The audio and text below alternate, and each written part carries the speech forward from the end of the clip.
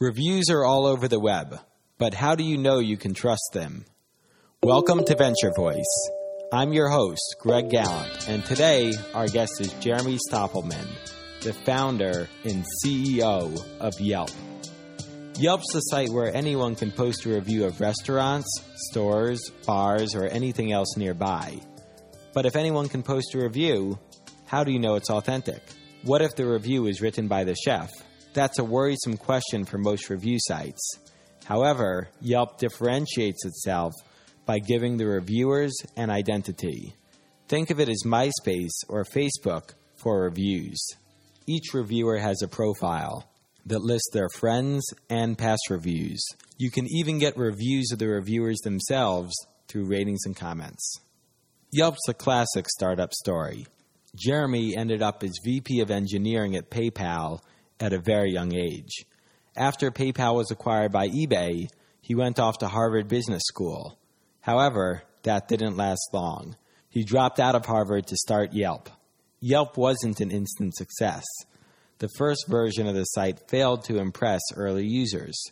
But Jeremy and his team were quick to capitalize on the aspects that users liked and cut the aspects that they didn't. Their shift in strategy paid off as they've gained millions of visitors since. Hear how Jeremy did it. Jeremy, welcome to Venture Voice. Hi, great to be here. So tell me how you got into the world of consumer internet.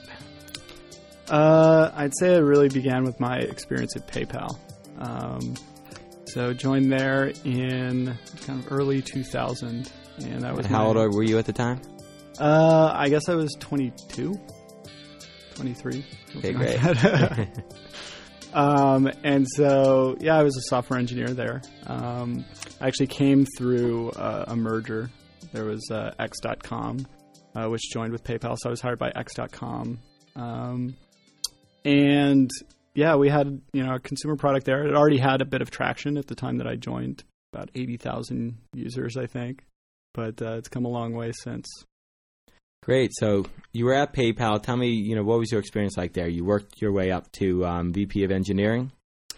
Yeah. So started as a software engineer, and then at some point in there, we needed to continue growing the team, and part of that meant there were management roles created.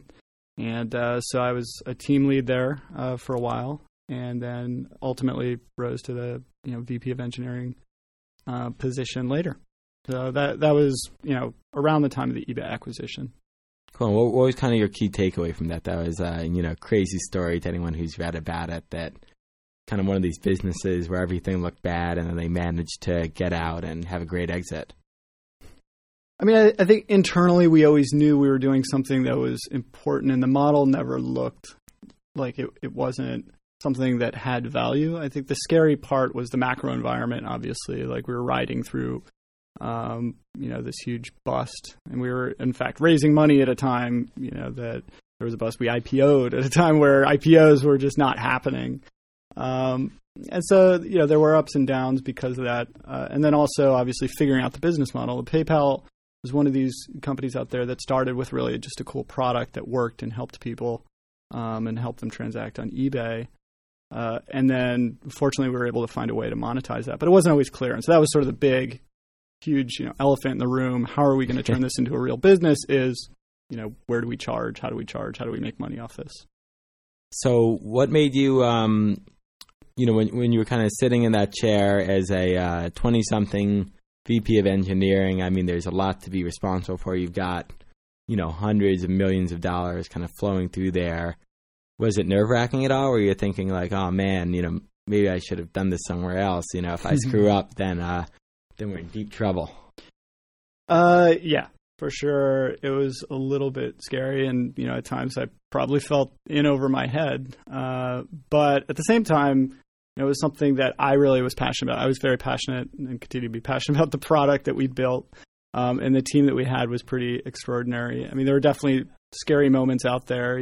Hours and hours of downtime actually meant thousands and thousands of dollars lost in revenue. And so that was always probably the scariest part, is when something goes wrong, and sort of crisis management. But at the same time, it's like, you've been there a long time, you have the experience, so you just have to step up, suck it up, and, fight the good fight. Do you remember any, particularly scary moments? Was it, one time that was, the scariest of them all, or was it? I've got a lot of those stories, actually.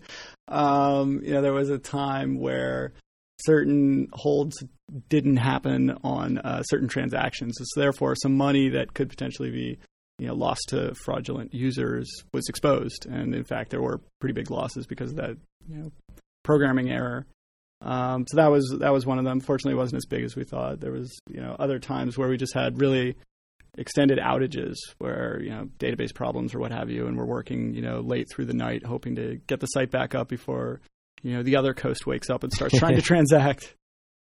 Wow. So you got done with that, and I imagine successful exit. There must have been a number of options you had: go work at other companies, immediately go start your own company. Why do you choose to go back to school? So after the acquisition, I immediately started thinking about, okay, is this something I want to ride long term? Is it time to figure out what's next? And I had always had this interest in business strategy. I definitely wanted to go back to a startup, hopefully one that I was involved in as a founder, because part of it was when I joined, X.com, which became PayPal, they already had a little bit of traction. Like that kind of initial inertia was already there. And so I really wanted to experience at some point those very, very early days. And I thought, well, the best way to do that is to start a company, but I didn't quite feel like the timing was right, the idea, the team. I didn't feel like I had everything I wanted. And so a good option came up, which was, hey, I could go to business school for a couple of years, and that's great experience, and I could learn some things about the business side that I didn't already know. And so, just took it and went to Boston. So a lot of entrepreneurs, I know, face that question, should I go get more schooling?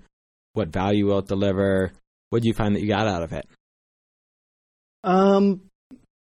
Certainly from a strategic perspective, there are a lot of useful cases, a lot of, information you go through, you get while you're there. Obviously rigorous accounting exercises and learning about financial statements and all that can be very helpful, and it's helped me. But also, the emphasis on learning about all sorts of different businesses and different industries and what problems they faced, and doing those case studies, I continue to find useful. I continue to sort of reference in my mind cases that came up, and I think to myself, wow, I've seen this before. So in retrospect, you think it was worthwhile, those years of your life and the money? So the good news is I was only there for a year, so I saved some money. I didn't finish. I'm actually a deferred student right now. I found the first year a lot of fun, very helpful. Met some great people that I continue to be very close friends with.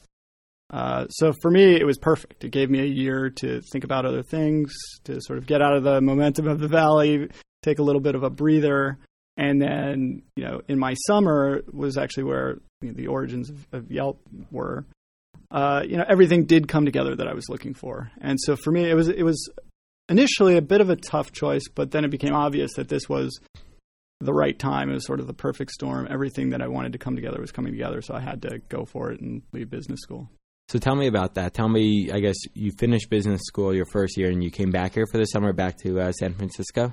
Yeah. So as my summer internship, I came to spend time with old friends. So Max Levchin, who was the co-founder of PayPal, had started what he had called an incubator here in San Francisco. And he had brought together some friends, both PayPal and non-PayPal, to start thinking about new ideas, very consumer-focused, trying to come up with the next startup or two or three that he could. And so I came into that context. There were a bunch of bright people here, and we were just sort of brainstorming for the first several weeks that I was back in San Francisco. And during the course of those brainstorming sessions, I had a conversation with my co-founder, Russ, that led to Yelp. It sort of sparked the initial idea. What was that conversation? Max's birthday lunch, I believe it was. We were both fascinated with the local space. It was obvious, and it was one of the themes in the incubator, that local is this sort of thing that hasn't quite happened on the internet yet. The timing was right. You have these, resources that you use that are still offline, like the Yellow Pages, and clearly a transition was happening, but nobody had quite figured it out. And part of what reinforced that is I got sick that summer. in those first few weeks.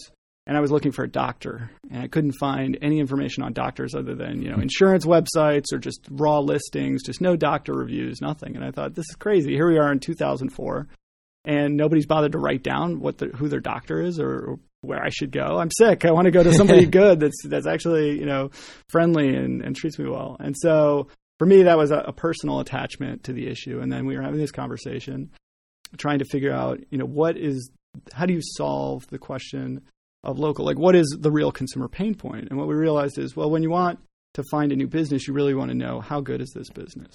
And, how do you do that? Often it's word of mouth. And so that was really the crystallization of the problem. And that helped us launch in the direction of what Yelp became, which, we see it as word of mouth amplified. So you have all these people sharing their opinions and talking about local businesses, and you can then tap into that knowledge.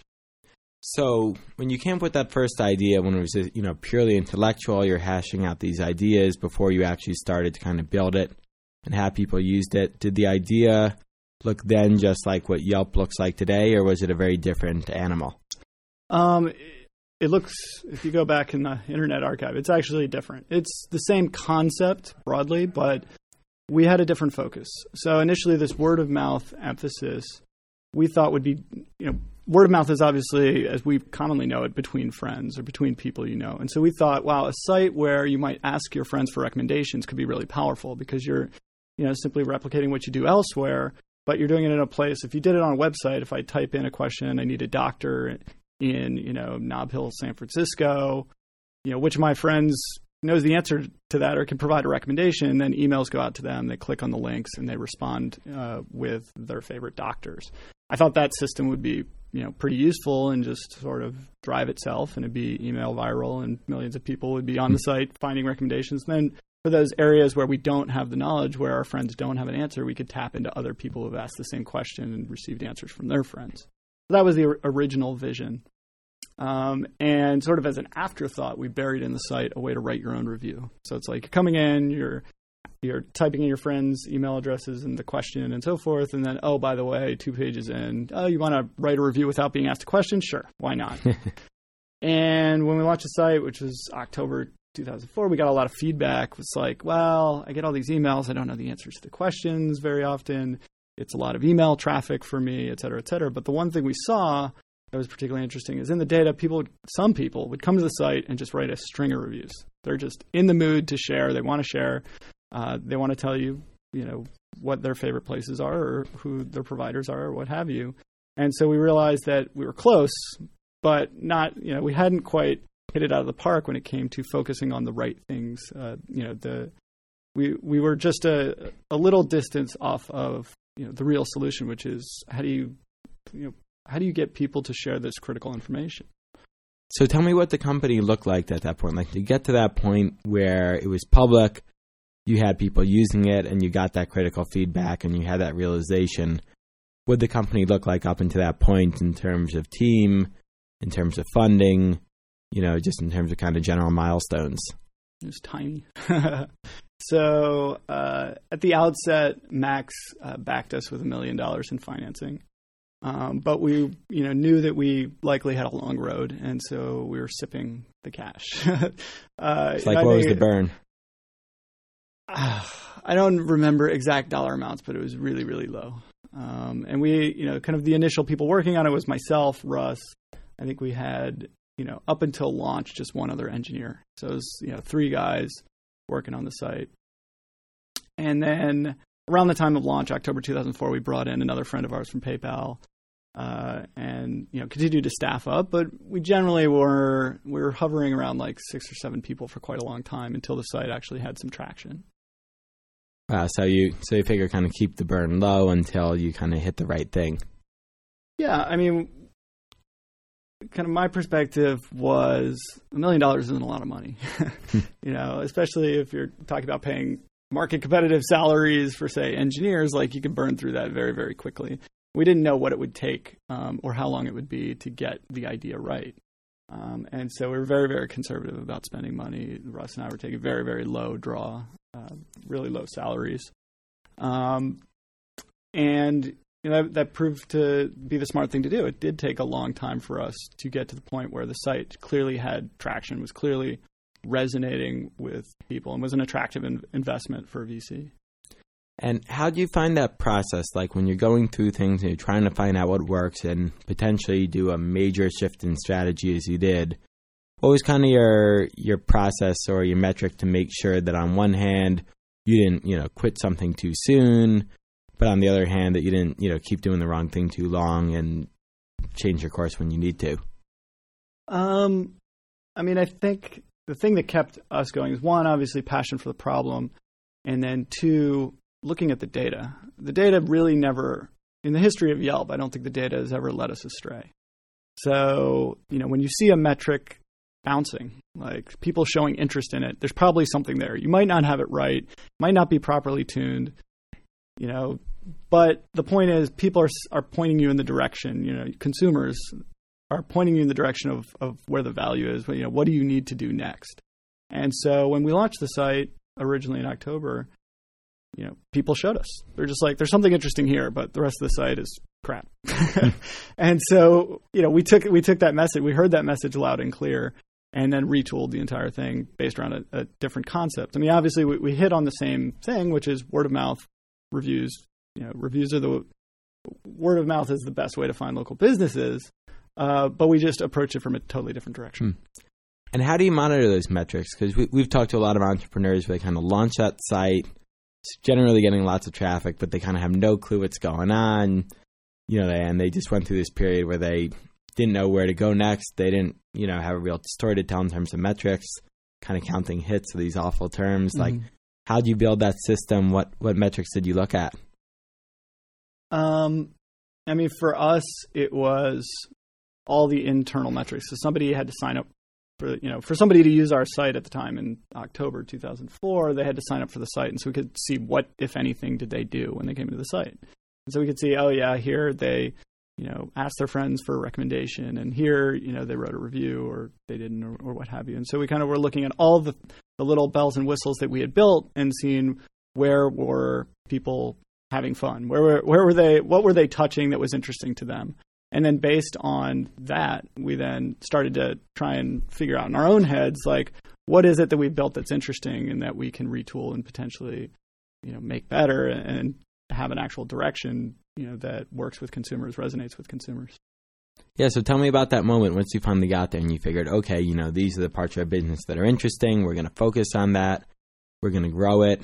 What'd that look like, and what'd you start doing differently, and how did that scale up? So, I'd say the data point was clear, but how that would all play out wasn't clear. So we were definitely taking a leap of faith that we would figure it out, and continued work on the interesting parts of the site would eventually bear fruit. But I'd say the big transition point came in February 2005. So and again, I think part of this had to do with, so people were writing strings of reviews, and that was interesting and something that was not obvious to us that we didn't think would happen. And so part of it was also finding out who these people are and asking them questions, and also experiencing it for ourselves. It's like, okay, people like writing reviews, so I started writing reviews myself, and I found, hey, wow, this is actually kind of fun. And I think these that's are just unpaid people who kind of just people that come to the site to check it out. They hop in and they start writing a few reviews and so forth. And so I personally started doing that. And I think, again, part of our success probably has something to do with the fact that the site appealed to me. Like, at the end of the day, I kind of built a site that worked for myself, and that translated well to other people. So that was part of it. So as I started to write reviews, I discovered things about how much fun it was or how it could be more fun. And I started adding those features to the list of things we were going to build. And so we sort of went heads down as we learned a little bit about the activity that was fun, this writing reviews process.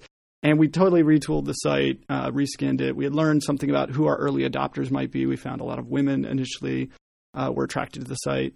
And so we tried to make our site more female-friendly, got a lot of feedback from women. And how do you make a site more female-friendly? So we chose a different color scheme. The word Yelp is pretty harsh, especially before we had, obviously now we're better known and so we're taking over the word essentially. But in the beginning, the word had a connotation of dog being kicked or something harsh like that. And so it was important to try and soften that. So we did it with visual elements. So the Yelp logo has that burst. It sort of looks like an ambiguous flower or something like that. I think it has the effect of sort of making Yelp a friendlier, softer term. And the original color scheme was blue and gray, which, is kind of a sleepy tone. And I think it's a little bit more male. So we changed all that and actually had the impact that we wanted. I mean, obviously we didn't make the site too in either direction, totally female or totally male, if you can have such a thing. But we tried to sort of, make it more balanced. And the funny thing is when we did launch that site with sort of the refocus and the new logo and the new color scheme, it actually immediately resonated.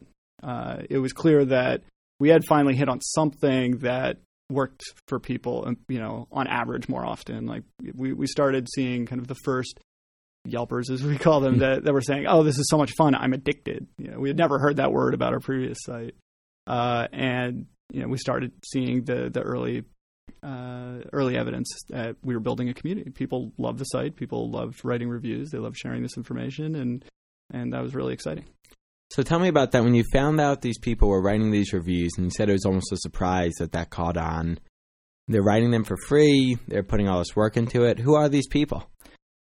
These people are just everyone, especially here in San Francisco where we have a gigantic community. It really is all sorts of people. Obviously, we have this urban bias. It's people that like to go out, that have strong opinions, like myself. But, really it's all about them.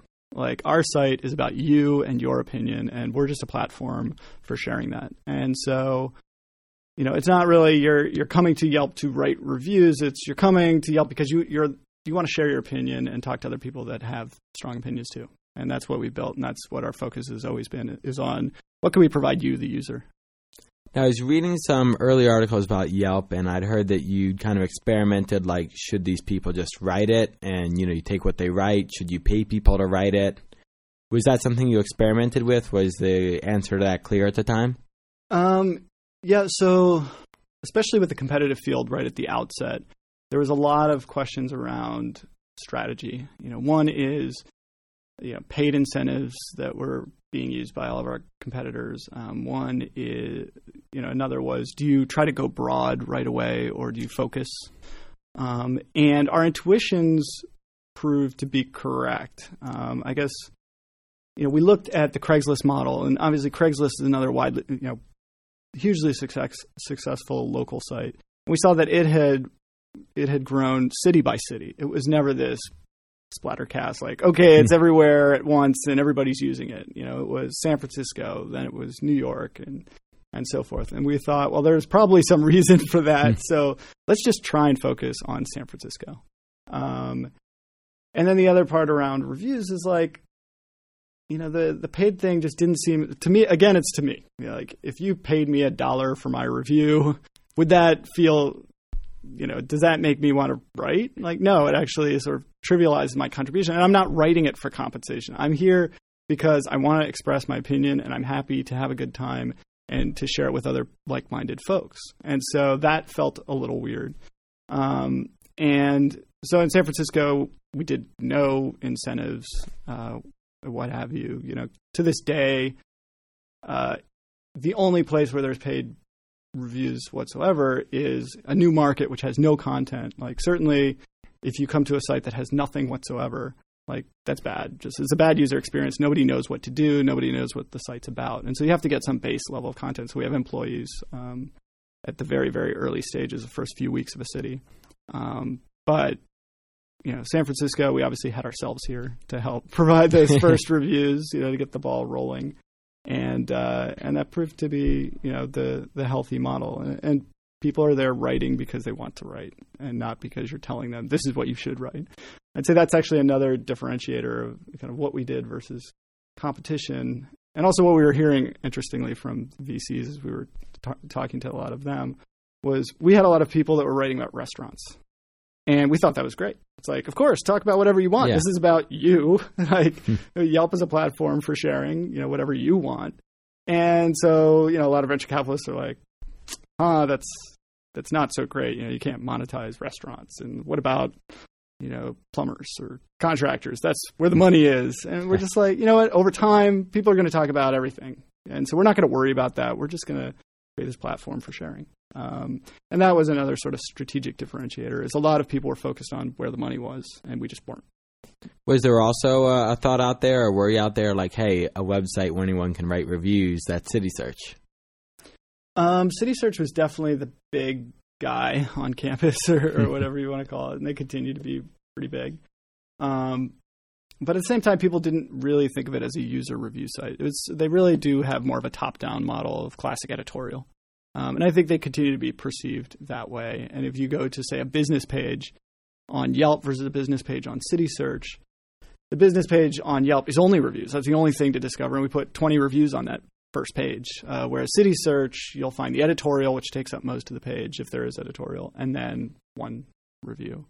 The other major difference is just the information that you have available to you about that reviewer. So on Yelp, the average Yelper has their full profile. They have their links to their favorite website. They've answered a lot of questions. You can see all their other reviews, for instance. So there's just a lot more in which you can evaluate a specific opinion, and you can get it sort of in the context of who that person is versus CitySearch, where it's just semi-anonymous. And so as you were looking at this, like, what was your thought, like, where, we built the site, anyone can submit reviews. How do you make it popular? We didn't have to make it popular. I guess the nice thing was that, once we got the basic site right, the basic site correct, it resonated with people. And so if you build something that really makes sense to others, like, they sort of act as your, marketer. Like, people will spread things that they enjoy and they love. And so we built something that resonated with consumers, and that sort of helped it spread. Certainly we've done various marketing and so forth to help support that, but at the end of the day, it's this idea of, people that are using your site that are happy are going to tell friends, and it continues to spread that way. And of course, reviews that get out there are also in search engines, so that has effect. More people get exposed to the site as they're sort of just trolling for useful local content. So those two kind of interplaying have made the site popular. Cool. I'd heard from people who were kind of involved with, or not involved with Yelp, but knew a lot of kind of, the Yelp in the early days, were saying that the parties were really important. Mm-hmm. Tell me about that. Like, how did you come up with the idea of doing parties, and were they important, or were they just kind of, for fun? I guess our very first meeting was actually suggested. I had at the time one marketing person. He's like, oh, maybe we should meet some of our users that, are addicted Yelpers now. And since we have a couple, like, maybe we should find out who they are. They're in San Francisco. We're in San Francisco. It can't be that hard to meet up. But I thought that's a great idea. Let's find out let's look these people in the eye and see who they are. This is really cool. Were you worried maybe you wouldn't like your users? Or? It definitely crossed my mind. I didn't know what to expect. And that's actually probably one of the most interesting things about the early adopters for Yelp is it's very different than your classic technology early adopters. Like, we don't tend to have, sort of the technical crowd. Our early adopters are urban. They like to go out. Like, it's just sort of what you kind of expect when you think about it. But given that it's a technology product, you just assume, okay, it's going to be the tech crowd, but it's not. And so, we had this first meeting. It was a really social bunch that came out and met up with us for drinks. And we're like, wow, this is really interesting. Like, we didn't really think about it, but we're all in the same geography. It's really easy to meet up. Why don't we meet up? Like, that sounds great.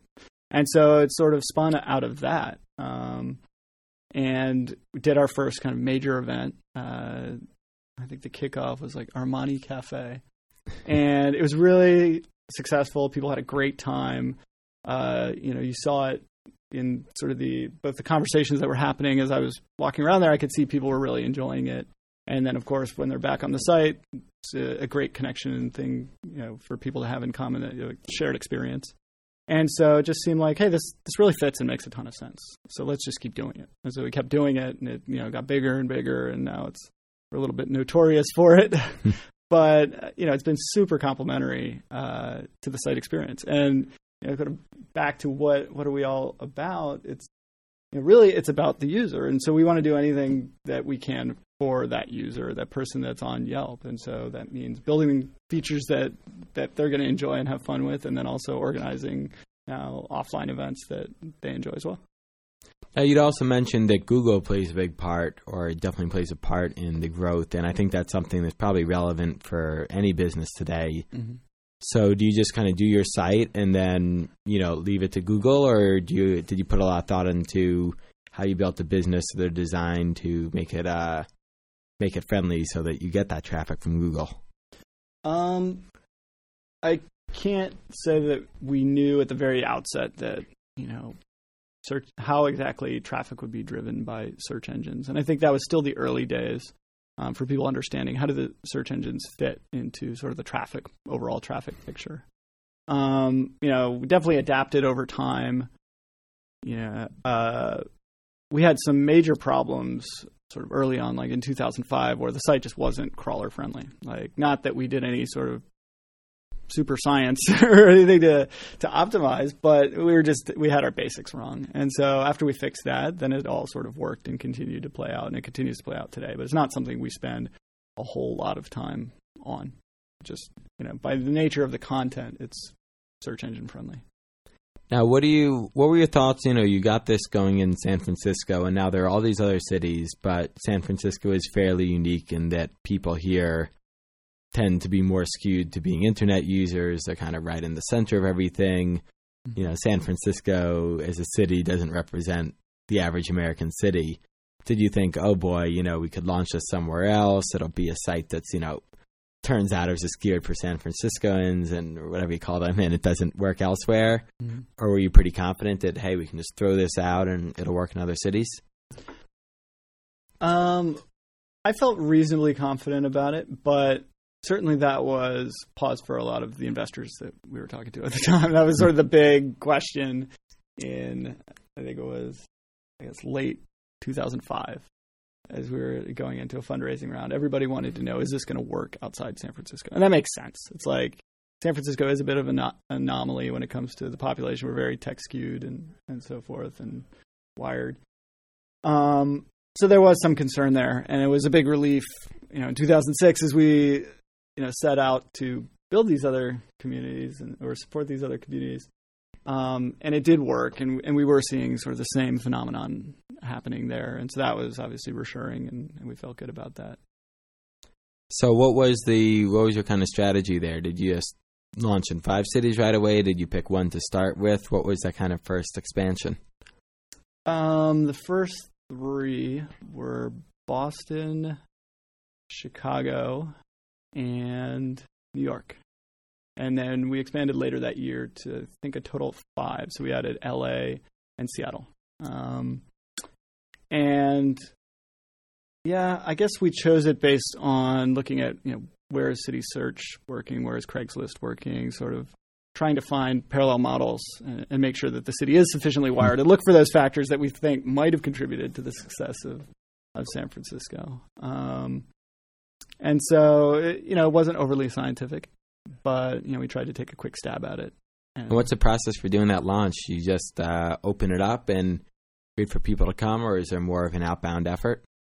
So we have, we have a person that represents the company in every city that we're sort of launched in. The site actually works, though, anywhere in the country. So you can review stuff in Omaha, but we actually don't have a presence in Omaha. So that's part of it, is just having someone who's legitimate, who's on the ground, who can be the voice of Yelp. And then, of course, there's the part of, you've got to have some content there, so that person and other assistants get involved in, like, creating that initial layer so the site isn't empty. But then people just find the site, and the marketing activities that those people do help with that, and you start seeing the seeds of a community form pretty quickly. And so what's your take on that? We've seen with a lot of people, there's a lot of debate over whether, users, well, the argument that people say they frame it, users should be paid or should not be paid for their content. We had both Jay Adelson of Dig, where it's a social bookmarking company, and people submit stuff and they're not compensated. Then right after, Jason Calacanis came on and was talking about how he felt everyone should be compensated. And what's your take on that kind of debate going out there now that's, both for bookmarking and for reviews and video? What do you feel, how do you feel about that? I don't think there's a right answer or a wrong answer. And I suspect there'll be different models in different verticals. Video production can be very expensive. And if you want to do something super professional, you might very well have to have a paid model for that kind of content. For something that's really easy to submit, where there's lots of people that want to participate and it's a lot of fun, it doesn't necessarily have to be a part of that model. And I think, also paying in certain situations can be a negative because it trivializes what's happening, or the person, if you assign a dollar value to it, what if that dollar value is too low? That doesn't make it any fun. And so, there'll be some places where it makes sense and there'll be some places where it doesn't. And I guess I don't have a firm position on which scenario works where. I just kind of know our own situation, and we just focus on catering to that user however we can. So in your city rollout, have you ever had a city that you came across where you thought it'd be great and for some reason it just turns out that, Yelp hasn't applied well in the city, that you put his effort into it and compared to equivalent sized cities is just not getting the traction? We haven't seen that, which is sort of surprising. We anticipated that we'd struggle somewhere, but it's been a rather consistent model as we've rolled out in city after city. So feeling pretty good about that. And who do you think is your main competitor now? Is it still, do you think of City Search? Do you think of other companies out there? City Search is definitely a competitor. Yahoo Local, to a certain extent, competes with us. So we are up against the big boys, if you want to call it that. But we have a pretty unique spin on it, and we have our own flavor, and we're doing our own thing. So it's, at the same time that we're sort of competing with them, we're sort of pretty different than them. Now, one of the advantages you were saying you had over City Search is that they have a system where they get paid by the restaurants, and there's all this advertising, kind of advertorial content there that skews the editorial. So, on one hand, that's a competitive advantage. On the other hand, now how do you make money? So we do have a sponsored business program. It obviously doesn't involve editorial, but really it's about getting additional exposure for your business profile. So we have impressions. You get some upgrades on your page.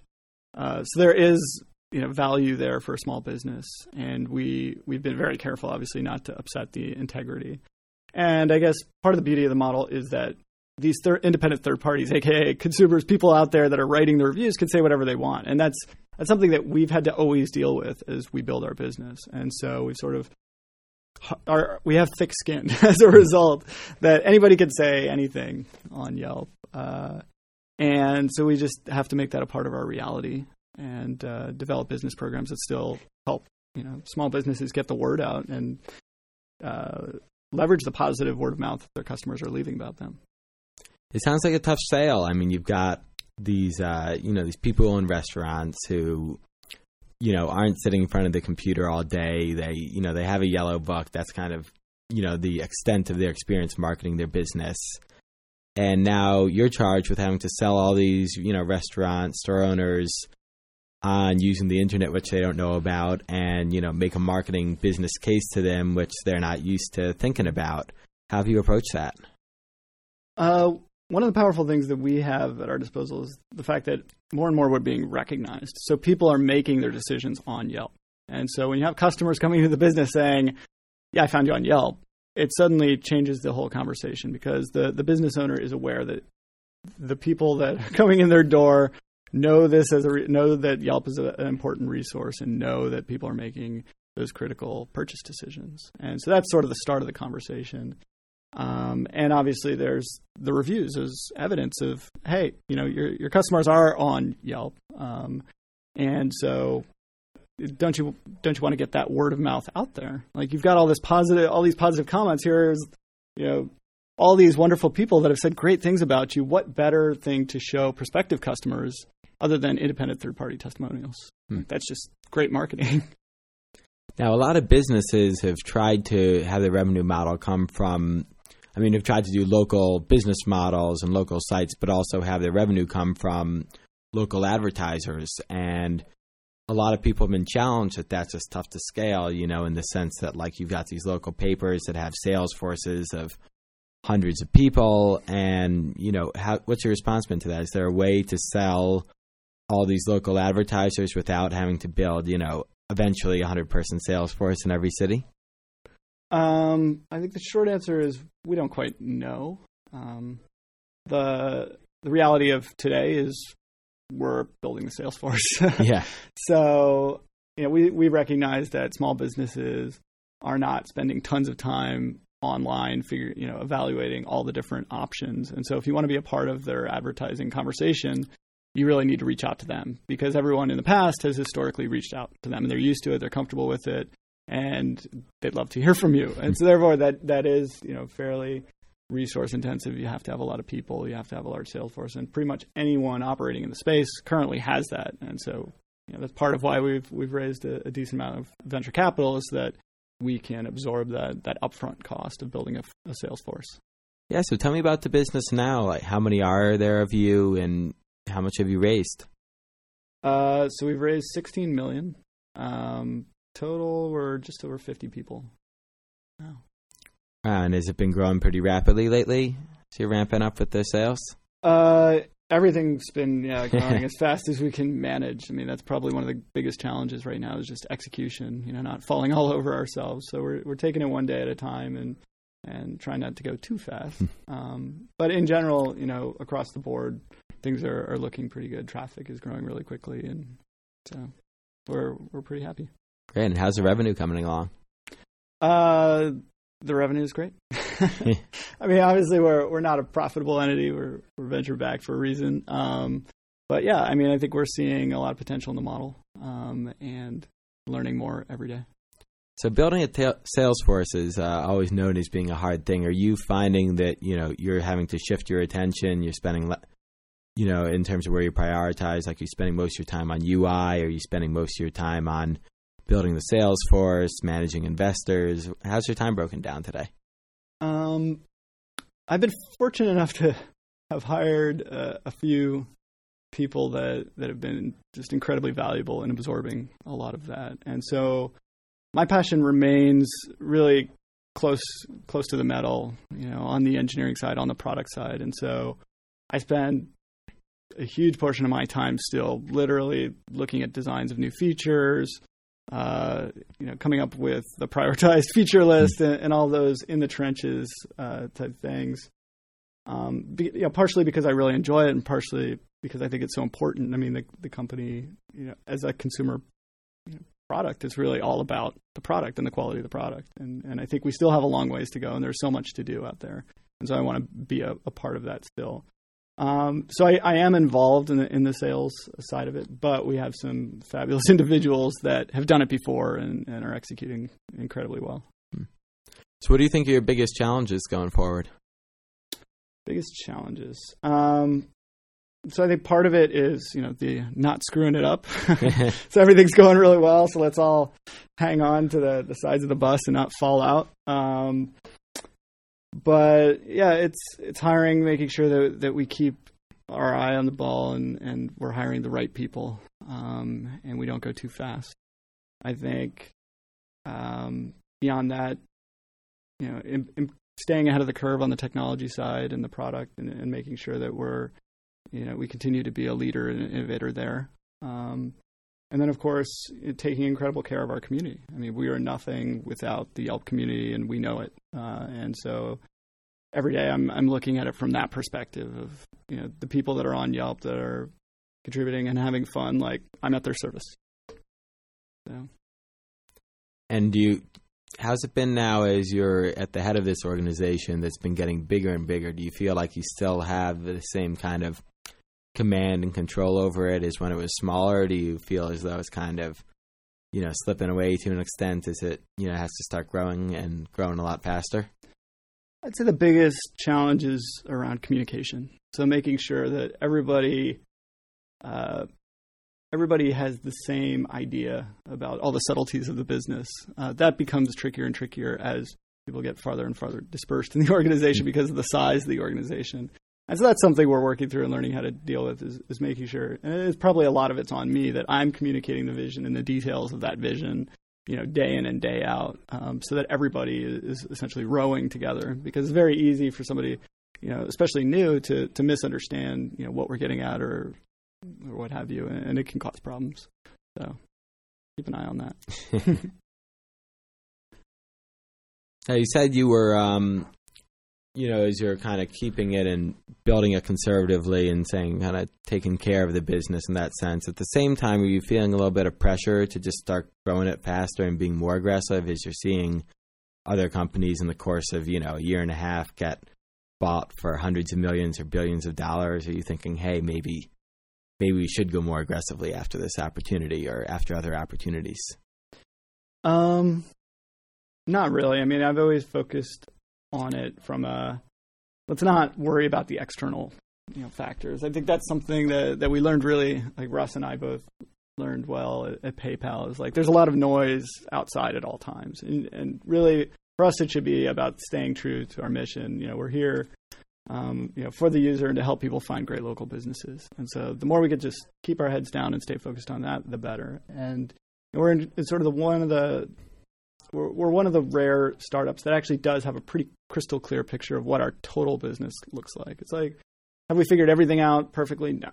But, do we have a basic model in place that works? Yes. And so from our perspective, we don't really need to worry about, the context too much. We just need to, continue methodical execution. And that's what we're trying to stick to as much as possible. And sure, you see other things happening in the macro environment. It's distracting, and you want to pull your head up and say, "Hey, should we be, doing something else?" And you just have to stay on top of yourself and pull your head back down and ground yourself and say, "You know what? None of that matters at all. Like, we've got a fantastic business here that we're building. It's a lot of fun.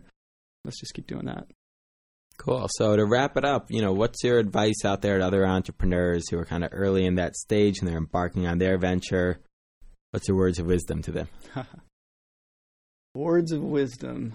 I would say be prepared, especially in the early stages, be prepared for the ups and downs. The volatility, I think, goes down over time. But probably the first, 6 to 8 months is the most challenging part. And having faith that you're going to figure it out and that there's something there is the hardest thing, I think, to keep. But if you get past that hump, it's incredibly rewarding. Well, Jeremy, thanks a lot for coming on the show. My pleasure. Thanks for having me. Best of luck. Great. Thanks. That's all for this Venture Voice. Hope you enjoyed the interview. You just heard about Yelp, a reviewing site, but you can review this interview by going to our website, www.venturevoice.com, and leaving a comment on it for anybody to see, or click on Contact, where you can contact us privately. You can also call our listener line and leave an audio comment that might be played on the show at 212-461-4850. That's 212-461-4850. So either way, we'd love to hear from you. This is much about the community. This is Greg Gallant for Venture Voice, entertaining entrepreneurship.